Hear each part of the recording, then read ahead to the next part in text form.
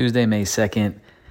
Very often recently, I get the feeling like I have an idea for a podcast episode, and I'm like, have I talked about this already? And I've decided today that when having the same thought about mangoes, which is what I want to talk about tonight, that I don't care, because I've been doing this over 5 years. And I actually just heard Gary Vee say, yeah, he says the same shit over and over and over again, and maybe somebody different hears it, and that's just how it goes. And when talking every day for 5 years, I'm going to repeat some shit. The thing that I want to try to avoid is if I had an idea for a topic 10 days ago, then did it the next day, and then don't remember doing it, and then I'm like, oh, I'm going to do that again.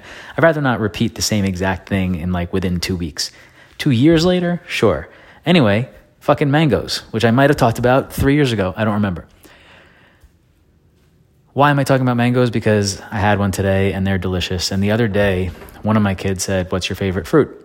And we were talking around the family and everyone said, and I said, I think at its best, mango has become my favorite fruit, which is kind of like a dark horse from New York, I think. I don't think I would have said this before we moved here. Mangoes are fucking incredible.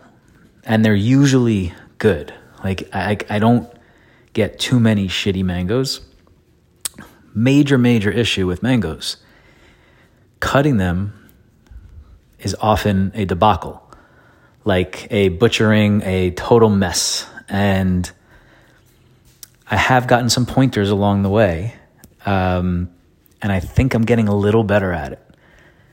However, even when you're good at it, at least in a family of 4, and the mangoes where all 4 people love mangoes, or at least like them, with a couple really loving them. The mangoes aren't that huge here. So once you get through the cutting and put it in a nice Tupperware, they're gone in one session.